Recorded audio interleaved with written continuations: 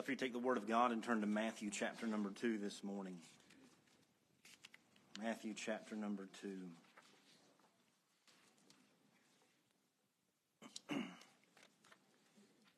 And as odd as it may be to read out of the book of Job on Christmas, it may be just as odd,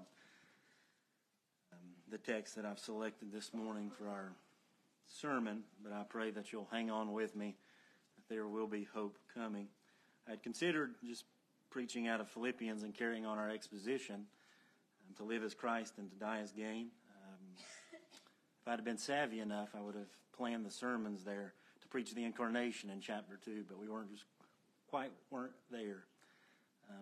But I do want to take advantage this morning of our minds being engulfed, I hope and pray, in the birth narrative of our Lord and Savior Jesus Christ, and bring you a text this morning that, in a sermon that I pray provokes your mind and heart and thinking, and God uses it as a means to strengthen your faith and uses it in your life to make you more like His Son. So if you're willing and able, we'll stand for the reading of God's Word out of reverence for it. And we'll pick up our reading this morning in verse number 16 of Matthew chapter 2.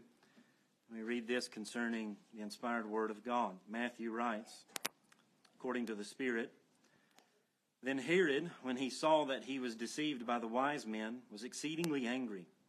And he sent forth and put to death all the male children who were in Bethlehem and in all its districts from 2 years old and under, according to the time which he had determined from the wise men.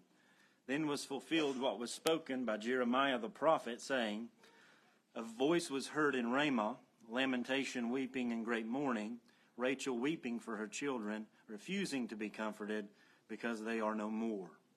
Let's pray. Father, again, we come to you just to praise and to honor you. Father, your Son this morning deserves His name, His character, His nature, His work to be exalted above measure. And Father, you've placed that yoke. And what a privilege of a yoke to carry, Father, and burden upon your people, such that it feels like no burden at all. Father, as I stand before your bride this morning in all of her beauty, knowing that you are here in the presence of your Son who walks among the candlesticks, Father, it is as if we are sandwiched between glory and glory. Father, would you help us to revel this morning in the glory of your Son? Father, would we display that character and nature such that it is made manifest and known, Father, to all those who are present among us, and even to those, Father, who are not. Maybe those who are listening, Father, by way of technology, or hear a sermon, or see a service years down the road, Father, we pray that you would use this and take it as far as you desire. Father, we pray that your will would be accomplished this morning as we sit before you, Father, and we sit under the reading and preaching and proclamation of your word. And Father, just pray that you would help us to be faithful. We have desires as to what we desire to be accomplished this morning, Father. I know what I want. Yet at the same time, Father, I want what you want. So take our desires and dispose of them, Father, if they are desires to consume it upon our own lust. Father, help us to humble ourselves this morning under the mighty hand of God, that you may accomplish eternal things through the presence of your Son, Father, and by the power of your Spirit. So as we approach the text this morning, give us just a few moments this Christmas morning, this Lord's Day, Resurrection Day. Give us a few moments, Father, where we approach your word with the utmost reverence, yet at the same time, Father, overflowing with joy. Father, comfort us, encourage us, edify us, build us up, Father. Help us to mortify our sins. Help us to repent and believe this morning as we come to the text. And we leave it in your hands, Father, because we know that apart from you, apart from your Son, we can do nothing. So, Father, do what you desire in this moment. Father, it's in Christ's name we pray. Amen. You can be seated. Thank you for standing.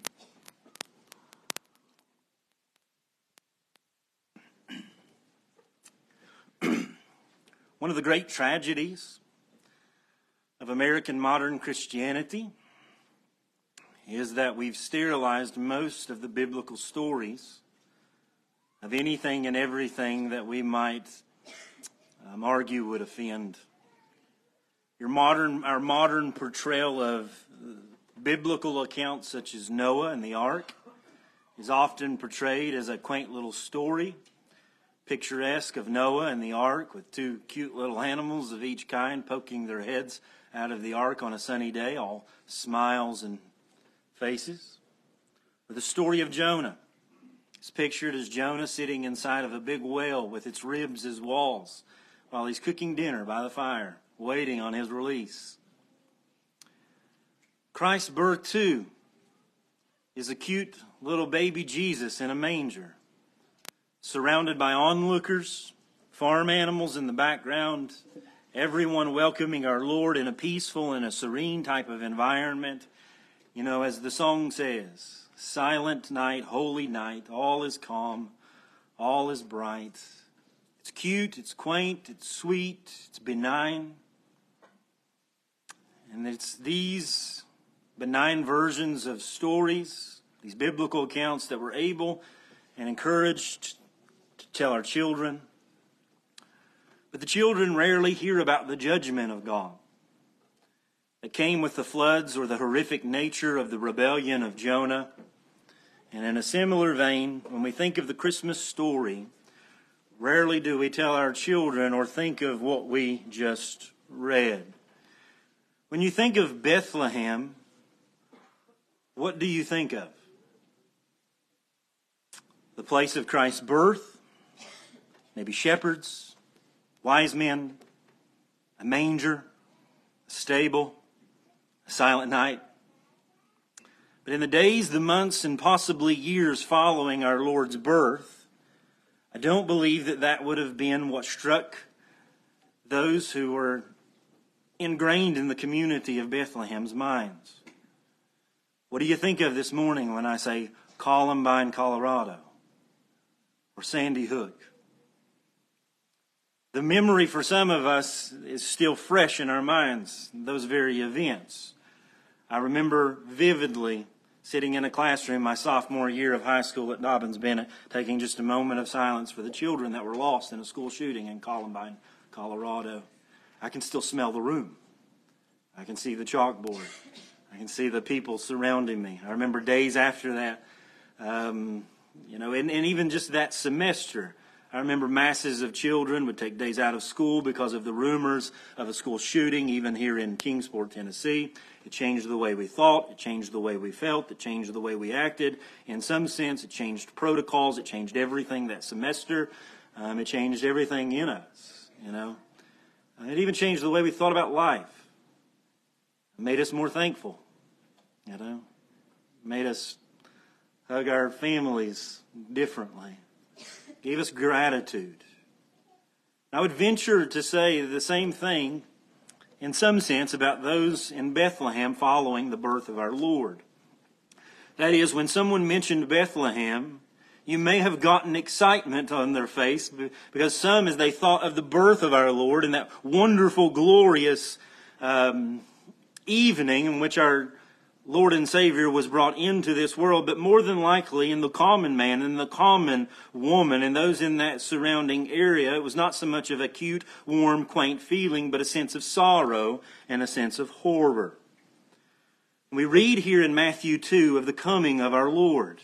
It is a coming in which it is much anticipated by the people of God throughout all the ages. Matthew tells us that Christ was born, our Lord and Savior Jesus was born here in that very place, Bethlehem of Judea, in the days of Herod the king. And that's where we pick up in Matthew chapter 2 and verse number 1. Now after Jesus was born in Bethlehem of Judea in the days of Herod the king, behold, wise men from the east came to Jerusalem. Matthew tells us that he was born in the days of a man by the name of Herod the king. Herod really was somewhat of a false king, a king by title, granted certain privileges by Rome, but he thought of himself more of a king than what he really was. Herod was under the authority of Caesar Augustus. He was a ruler in an era, particularly under Roman rule, when the lives of children were extremely undervalued, if valued at all. See, Roman policy gave the father ultimate authority in his home, even to the extent that a Roman father could dispose of his child at any time without any legal retribution. I don't want to undermine what might be the greatest horror in American history, the Holocaust of the unborn in America. But really the philosophy of Rome no doubt rivaled that of the ethic of the American mindset today in regards to abortion. It was truly a wicked, wicked time. Herod was a truly wicked man. History records that he was a power-hungry, self-aggrandizing, tyrannical ruler insofar as Rome would allow him. It's believed that this same Herod put 2 of his own sons to death because they've got in the way of his rule and his reign. And those of his family that would live would carry on in his evil tradition. His son would murder John the Baptist. His grandson would martyr James the Just. So you can imagine what runs through this man's mind and his heart as he hears of the word of a possible Messiah, one who would rival his authority, the King of Kings and the Lord of Lords. One who would come to free those who are currently under his rule and his reign. One that would rival his authority. As Pharaoh in Egypt, as Moses seeks to deliver the people from slavery, Herod would balk at the thought of the one, the King of the Jews, prophesied of old, being chattered about among the Jews who are under his authority and care, coming to free the Jewish people under his rule. So the text tells us in verse 3, when Herod the king heard this, he was troubled. Quote, he was troubled. Thus he inquires as to where Christ would be born. Bethlehem, of course, as prophesied in Micah. So in verse number 7, we see Herod call the wise men. Those wise men, we're getting back to the Christmas story we know now. And sends them to Bethlehem to search out the young child and to report to him that he could worship the child. They found him, those wise men offered gifts, and they worshiped our Lord. They were changed in that moment in some sense. But the following, they were warned in a dream about Herod and departed to their own country another way. When they leave, an angel appears to Joseph and tells him to take that child to Egypt because, quote, Herod will seek the young child to destroy him. End quote, verse number 13. Thus they did. In the meantime, Herod hears about the wise man, becomes extremely angry, the text says. He sends forth a decree, then to put to death all the male children who were in Bethlehem and all the districts from 2 years old and under. Verse 17 then says, Then was fulfilled what was spoken by Jeremiah the prophet, saying, A voice was heard in Ramah, lamentation, weeping, and great mourning. Rachel weeping for her children, refusing to be comforted, because they are no more. What we read of, as tragic and horrific as it is, it's not an uncommon story in all the Scriptures, or even an uncommon story in life. We live in a sin-cursed world. And I know that this seems like an odd sermon this morning. I promise we'll get to the hope. But what's going to happen across many services today? Our people are going to gather together because of this, underneath this sterilized, benign type of biblical Americanized children's story. And they're going to seek to be comforted in their consciences, to live as they so please. And what we have to realize is that when Jesus Christ entered into the world, it wasn't all frills, rainbows, and butterflies. That he entered into a sin-cursed world in an environment of the utmost evil. And God, by His grace and His sovereign providence, not only here, but all throughout human history and the biblical narrative, is battling that very evil who is coming against the seed of our Messiah, that who is Christ, to abolish and to forgive that very sin. Now we live in this text, when we read the biblical narrative, what we must realize is that when Christ enters into the world, the Christmas story is in the context, in the environment of a sin-cursed world. We live in a sin-cursed world. And you know that. You walked in here this morning from a sin-cursed family and a home. You were fallen. And some of us, as the Christmas morning this morning, we were gripped by that very sin as we battled with it. The law of our nature versus the very law of Christ, the law of God in our own hearts. We battled with jealousy this morning, possibly. We battled with grief. We battled with anxiety. We battled with envy. We battled with anger as we're getting ready for church. And we were reminded that what we need to remember as we come into the presence of God this morning and as we sit among Christ's bride and we sit under His world is not to be deceived. To believe that in some type of spiritual head in the clouds optimist type of thinking that we just need to let it go and let God and He'll take care of it all and this and that. But that we are in a sin-cursed world. We are battling for that. And Jesus Christ enters into the world to save us from that very sin. What we see, number one, in the text is the conflict that Christ provokes in this world. It is the conflict that the very presence of Christ provokes a conflict in this world of even the most horrific crimes and kinds. We must not forget that Jesus Christ is not born into this world to soothe our consciences or to help us to be better versions of ourselves by strengthening our weaknesses and utilizing our strengths to make us more comfortable in our skin so that we could be all that we can be and should be. But Jesus Christ enters into a fallen world hostile toward Him. He enters into a world of those, yes, looking forward to His coming, but also a greater portion against Him. You may say, Herod didn't really hate Jesus. In some sense, that's true. He loved himself. But his love for himself caused him to hate anyone and anything that would stand in the way of his love for himself. And what greater threat to him, his love for himself, than the King of Kings and the Lord of Lords, in which he would not submit, such that anger and hatred provoked him to give orders to send Roman henchmen into a community to slaughter the innocent. With as little details as possible, imagine this morning if authorities walked in here and said, "Give me your children, age 2 and under." Can you imagine the screams? Can you imagine the horror? Can you imagine the fighting? Can you imagine the fathers that would lose their lives? The mothers that could not be consoled? Imagine that's the world that Jesus enters into. That's the world that Jesus desires to save. That's the conflict that Christ provokes. And this is not something that's new to humanity or history. It's not something that's new to the biblical birth account. This is not something that began 2,000 years ago and is seemingly taking root now in the American culture, this hatred of Christ. It is something that began in the Garden of Eden ages ago. Sin was born in the heart of our father Adam and subsequently in the hearts of all mankind. And since that time, it has not manifested itself simply as someone slightly on the wrong path. It's not manifested itself in men and women who are largely good or even neutral with an occasional serial killer, a Hitler or a Stalin. The reality is that the sense of the fallen race is not fallen in darkness and seeking light, but in lunging headlong into darkness and loving it. And this is all of us. John 3:17, "For God did not send His Son into the world to condemn the world, but that the world through Him might be saved.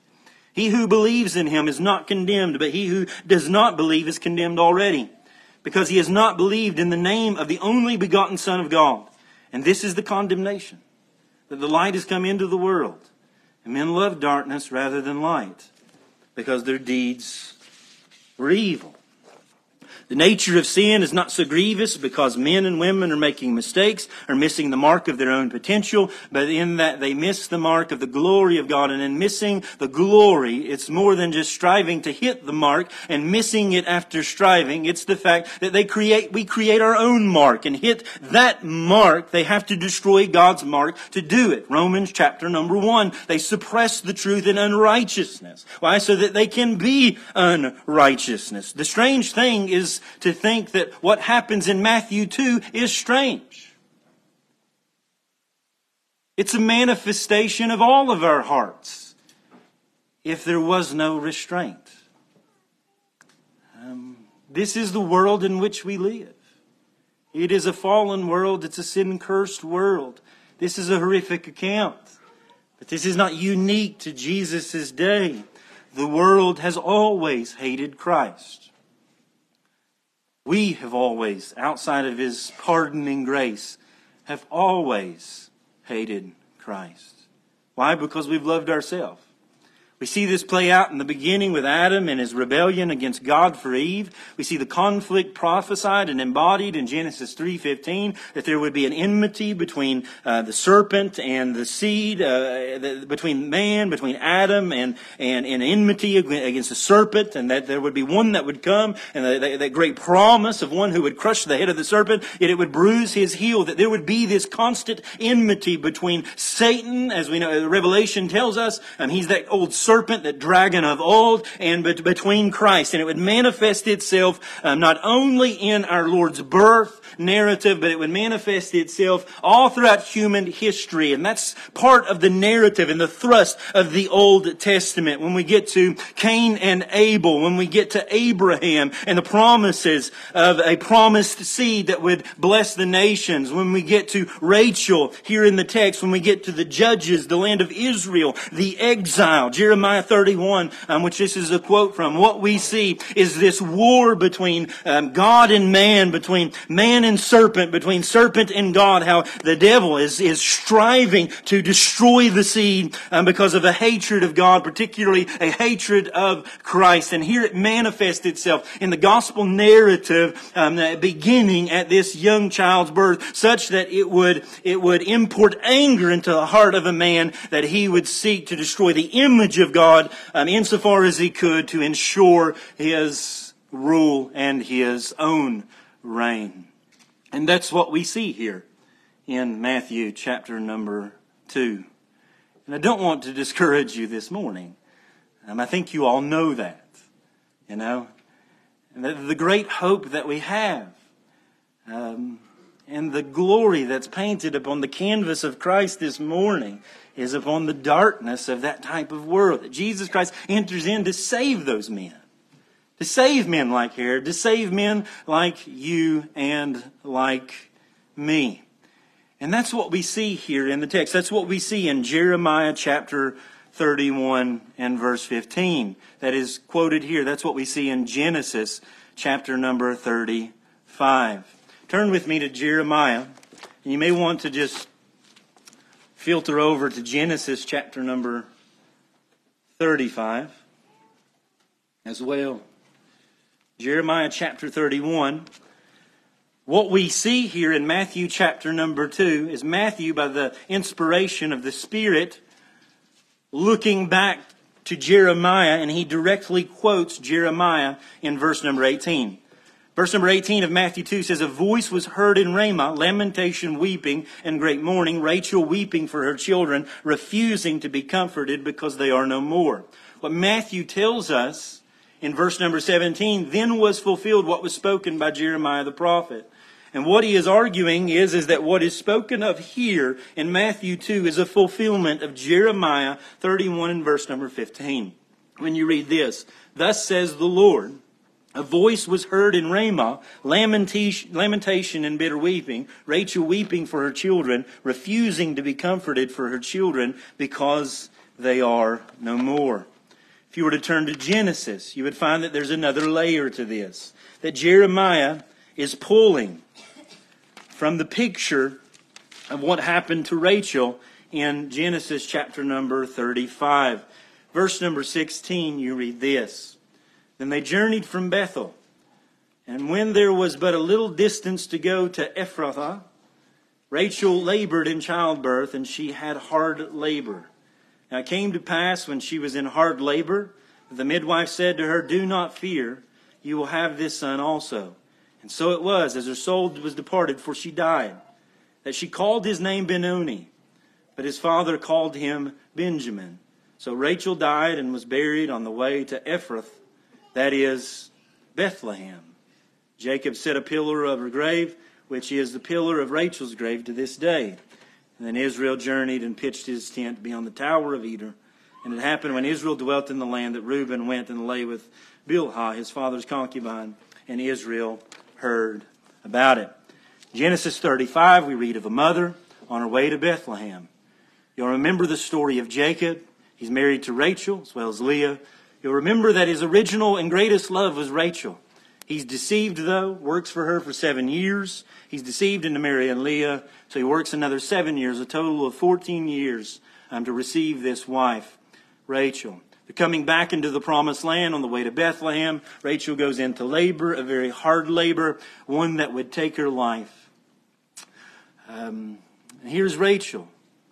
There's Ramah. In Genesis 35, we read of a woman in child labor who is mourning. She is weeping. She is lamenting as her life was being drained from her related to the complications in childbirth.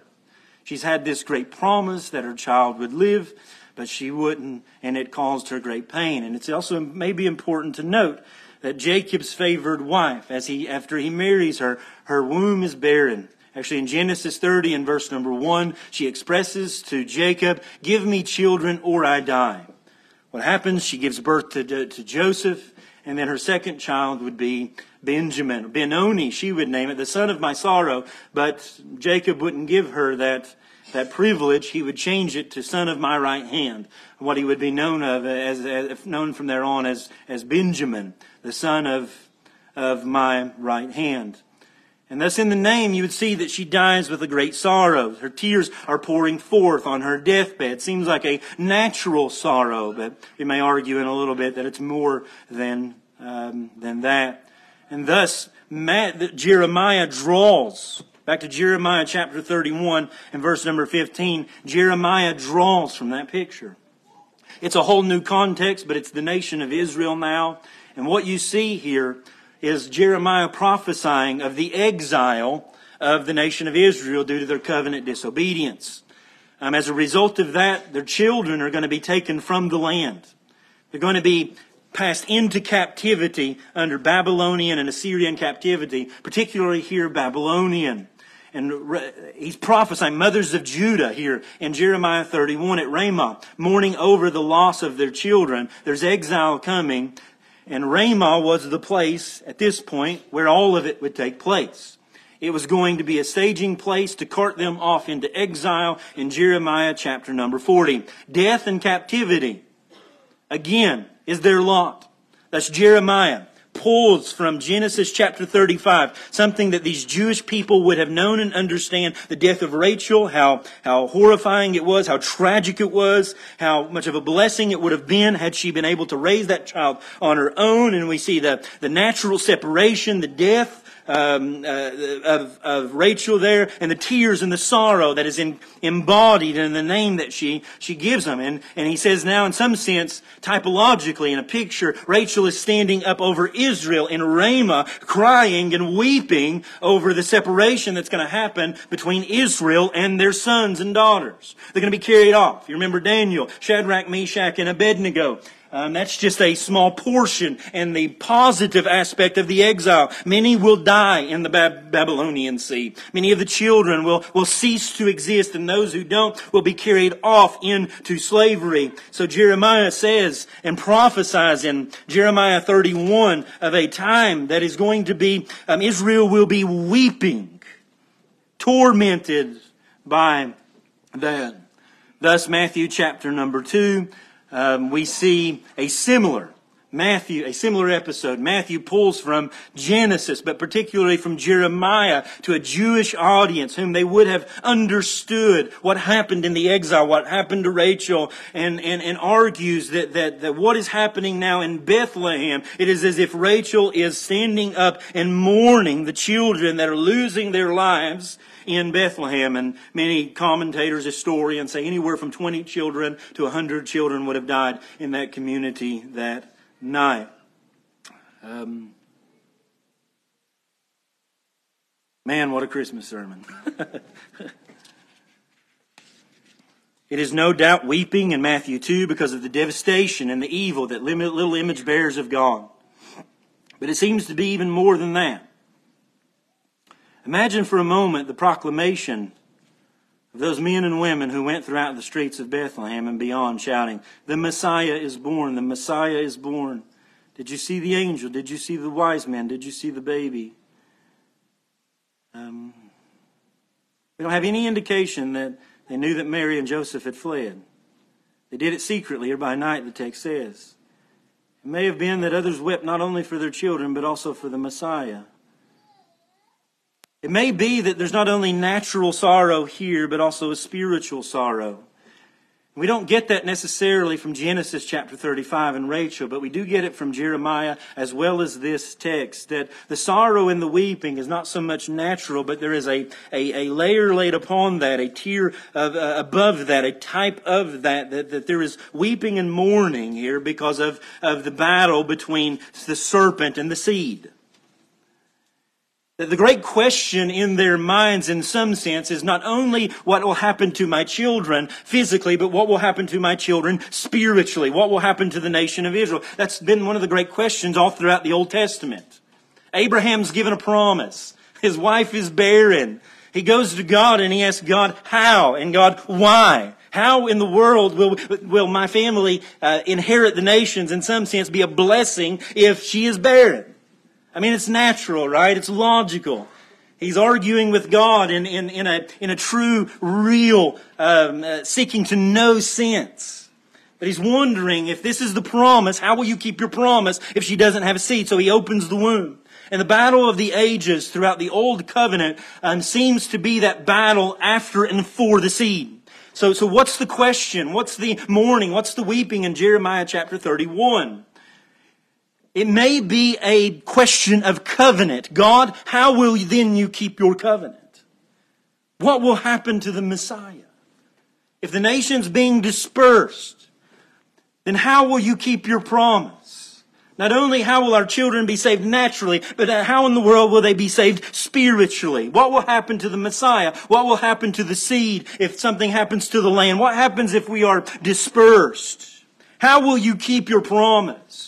And it may very well be that the lamentation and the mourning that's happening here in this text this morning and 2,000 years ago, that it's going among a Jewish family and a community in Bethlehem, may be, yes, that they can't be consoled because of this evil man Herod taking their children. But there may be even a greater question. What about the salvation of your people?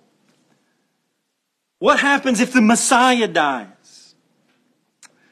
You know, what happens? We know he's in the community. What happens if he goes? What happens, Father, to your promise? Revelation 12, the dragon seeks, we know, to devour the woman, to devour the seed. We've seen it battled in the particular people of the Old Covenant, the nation of Israel, and even Israel within Israel. What will happen if he's gone? Father, in some sense, they may be questioning here the promises of God. And finally, we get to number 2. Not only the crisis or the conflict that Christ provokes, and his birth provokes, but secondly, the comfort that Christ promises. This is the Christmas sermon you wanted from here on out. The coming of our Lord, even to this day, provokes a conflict. It provoked a particular one in those days. The question may then be, if that happened, the question may be, where in the world does that come from? You know? Why are they weeping? Why are they here? Some draw the conclusion here, again, that they refuse to be comforted in Matthew chapter 2 because of a sense of faithlessness. But they refused to be comforted because they were no more, their children speaking. Naturally, beyond comfort, because there seems to be no hope. That's the idea. As I was arguing just a moment ago, that they seem to be refusing to be comforted because if the children are gone and the seed is smashed out and destroyed, then where's the hope? The comfort this morning that Christ offers in his promises is the comfort of hope. That's the point of this text I'm going to argue this morning. That when Matthew takes Jeremiah 31 and verse 15 and says now that these words here are fulfilled, I imagine the readers, who were largely Jewish, would have understood the context. And it would do us well to understand it too. Because in 21st century American context, we might be appalled by such a proof text. You might be appalled this morning that I would even preach on this text. It doesn't seem all that glorious or glamorous. I mean, the children are being murdered. And a preacher says, hey, this is the fulfillment of that. How in the world does that produce hope? But is that all that would come to the mind when it was quoted to the Jewish Bethlehemite mother or father? Verse 15, actually, if you were to turn, I want you to turn again to Jeremiah, if you still have your thumb there, Jeremiah chapter 31. If you're familiar with Jeremiah 31, then what you'll notice is that Jeremiah 31 in verse number 15 actually sticks out like a sore thumb. It is an uncommon verse in the theme of Jeremiah chapter number 31.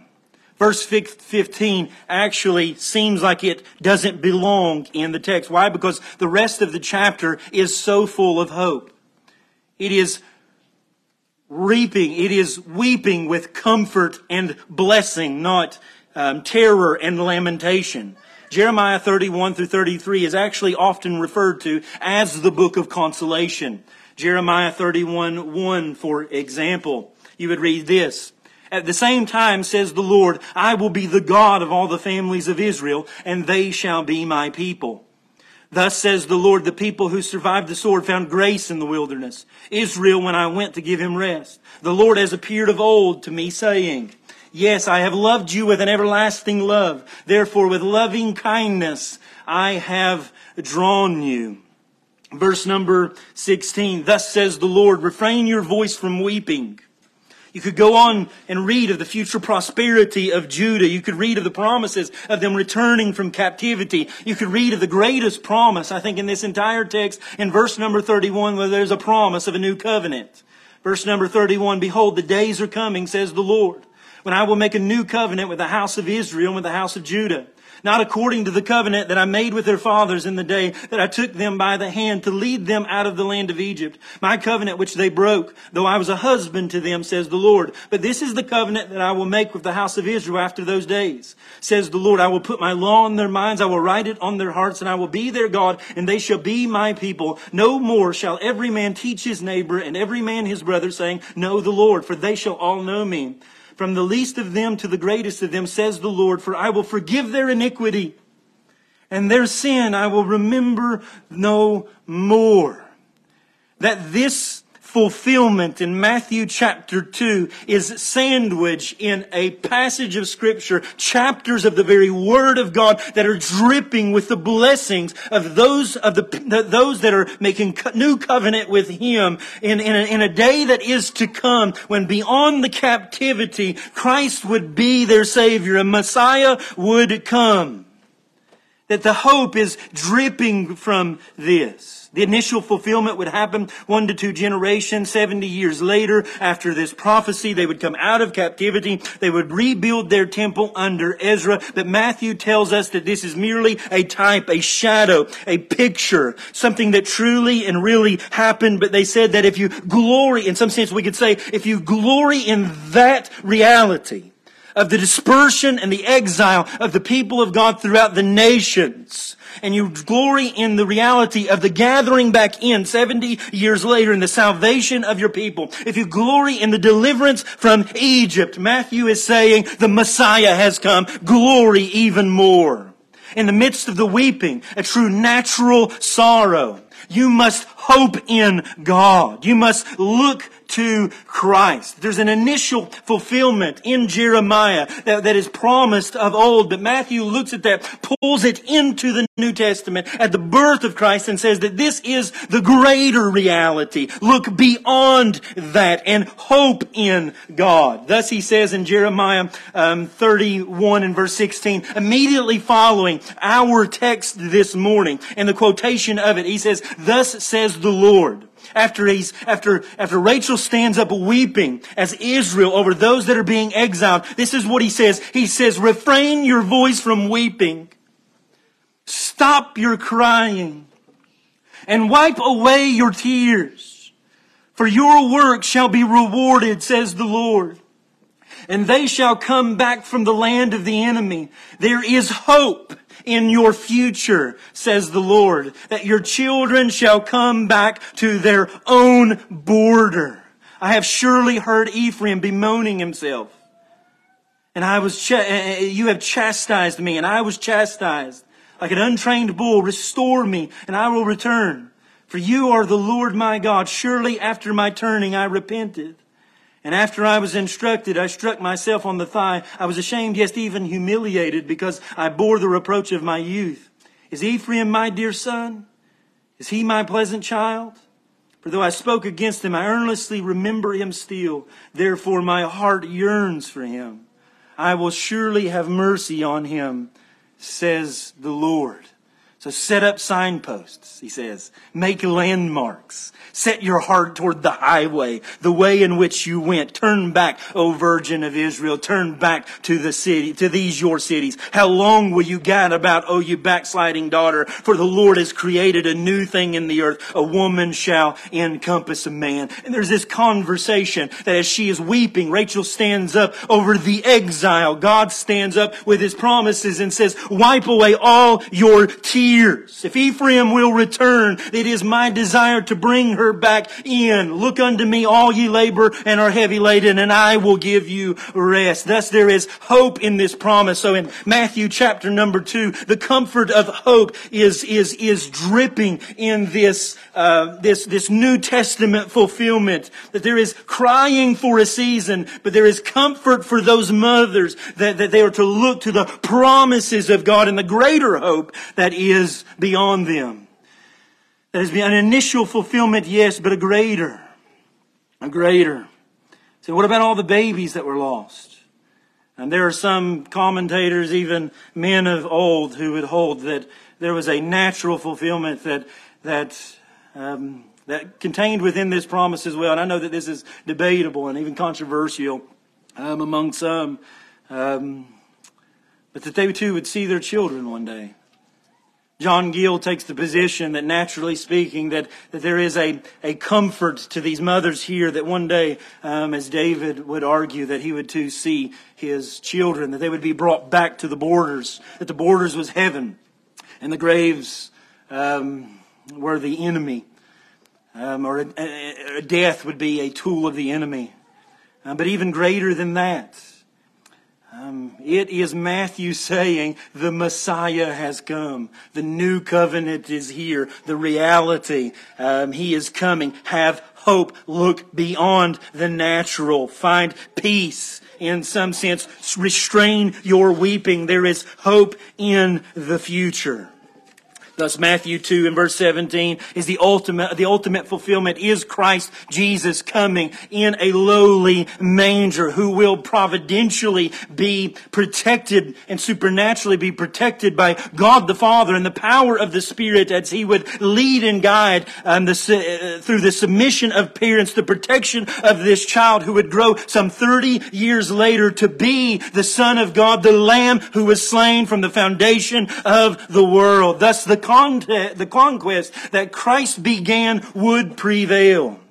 We see the crisis or the conflict that Christ provokes in the world. He enters into a sin-cursed world to die for that world. And although all hell, the world, and the flesh would guard against that and conspire against that, Psalm chapter 2, the nations would rage. They would conspire against our Lord. We know that Christ prevailed. The conquest was won. Victory was given to him. Christ was preserved. And you read that, Matthew chapter number 2 and verse number 19. Now when Herod was dead, behold, the angel of the Lord appeared in a dream to Joseph in Egypt, saying, arise, take the young child. The child was preserved. God kept his promise.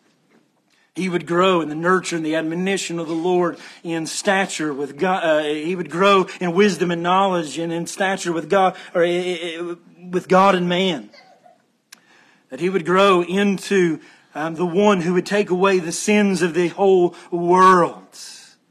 And that Matthew chapter 2, as the proclamation is going out after the mothers and the fathers had lost these little ones, a sin-cursed earth, they say that the preacher's going through, the prophet is going through the town, comforting them with this text, pulling Jeremiah 31 out of the old covenant, pointing them towards a new, a greater hope, a peace beyond measure. And he's saying, as in Revelation, wipe away your tears.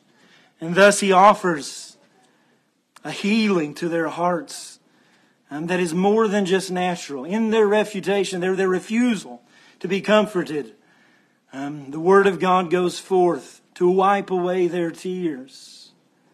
There is comfort for those who mourn. Blessed are they who mourn, for they shall be comforted. Only God's people truly know what true sorrow is and true joy. And thus He offers to these people, as well as to you and I today, a Messiah that, if we'll turn to God, can ease the pain. Not necessarily remove all the sorrow, but in the midst of the sorrow, we too can rejoice. Just as He calls to Ephraim this morning in Jeremiah 31, to a people who was not His people, who would be His people. Peter, 1 Peter chapter number 2, quotes that seemingly that very phrase, that you are a royal priesthood, a holy nation, a people who were not His people, who are now His people, that you are the new covenant, according to Hebrews chapter 7 through 10, that you are those new covenant believers who are brought into the family of God, and that if you'll have true sorrow this morning over your sin in this sin-cursed world, that He can comfort and be the balm and the medicine that you need. That what we see here this morning, wrapped up in the Christmas story and somewhat of an obscure text as Job was, is almost a similar story to Job. A God who comes in the midst of pain and suffering and horror and tragedy and the decay of a sin-cursed world with the devil, the hell and flesh and all that they have, and offers hope and comfort to a people who don't deserve hope and comfort by making them a people who were not His people, but writing a law upon their hearts and giving them a life that was not yet theirs. Again, this type of sermon is somewhat strange. But it's only strange because we've sterilized the birth narrative of our Lord and made it benign. What is strange is that we would frame the story of our Lord's birth as we want it. Like a Facebook picture or a frame on our walls. We want to see what we want them to see. So we crop out the undesirables to make us seem more desirable. Not realizing the deception of it all. But when you get me, you get all of me. That's the reality of the Christmas story. To remove things like this, or to remove the seemingly undesirable or the seemingly negative accounts, is to be deceptive and to be honest. It is to remove some of the glory of our Lord's birth. That our Lord came into this type of world, to this type of people with opposition, to save sinners, of whom I am chief. And that's the Christmas story. That Jesus Christ enters into this world for that, because of that. And what do we learn?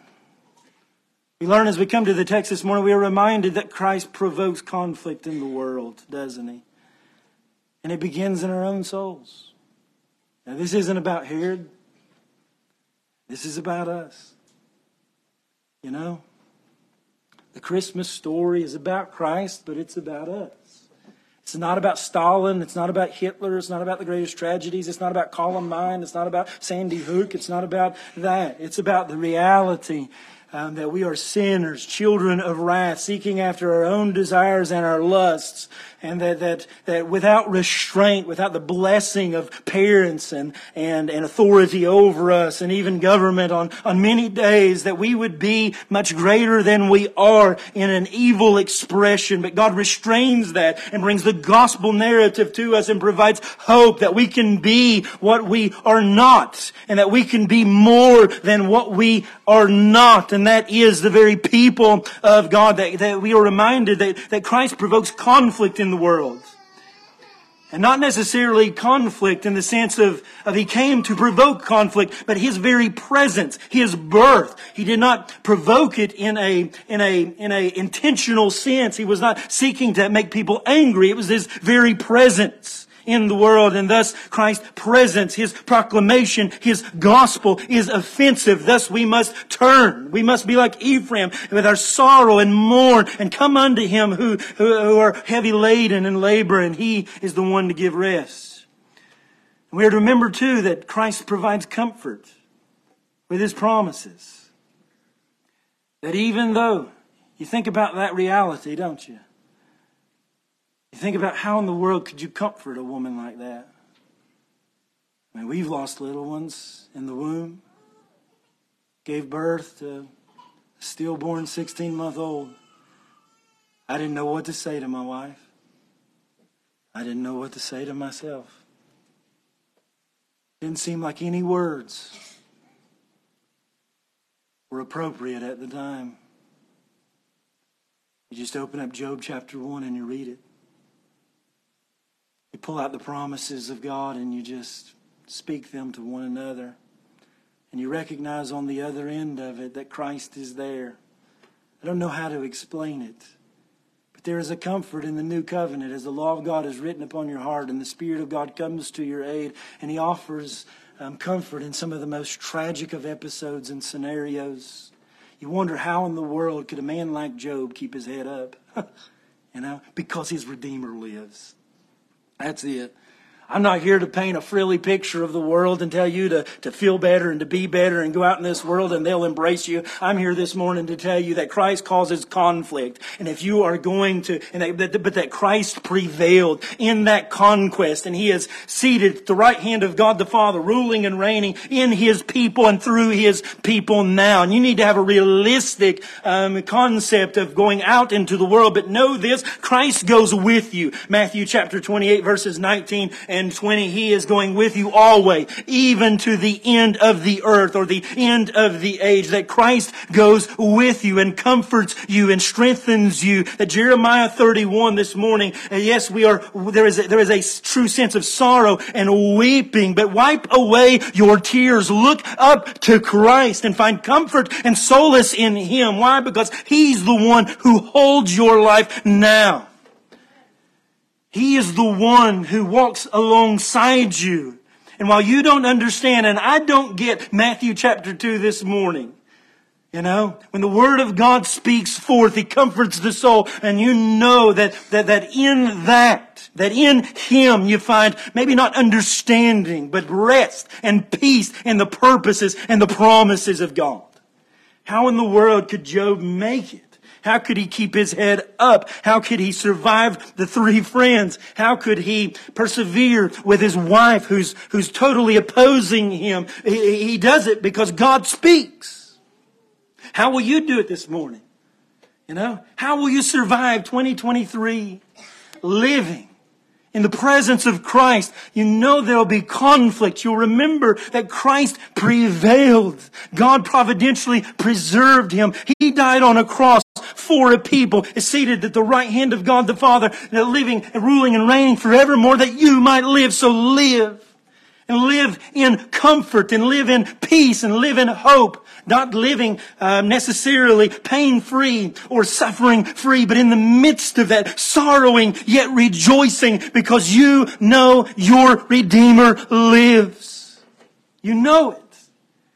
And if you don't know it, you need to know it this morning. You need to turn to Christ and live. Christ calls every man everywhere to repent. And if you're without Him this morning, you have no hope. There is no hope, little one.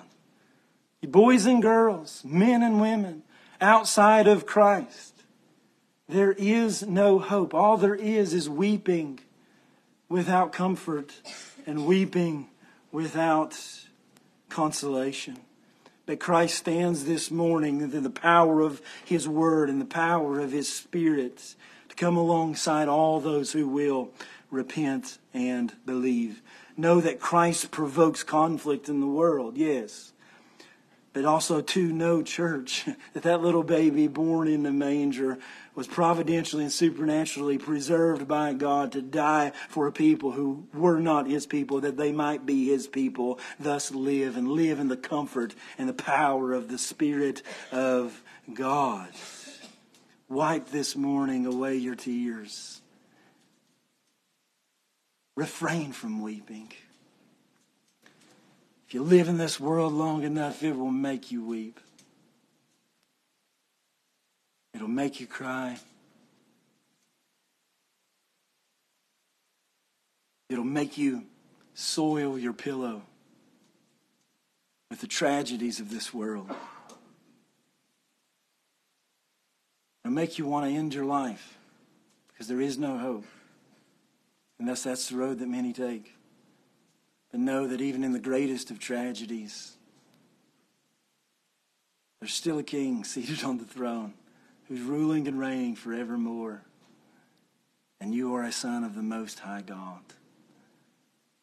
That this is for a season, and there's coming a day in which you'll rule and reign with him throughout all eternity in some form or fashion. Focus not on the here and now. Be heavenly minded.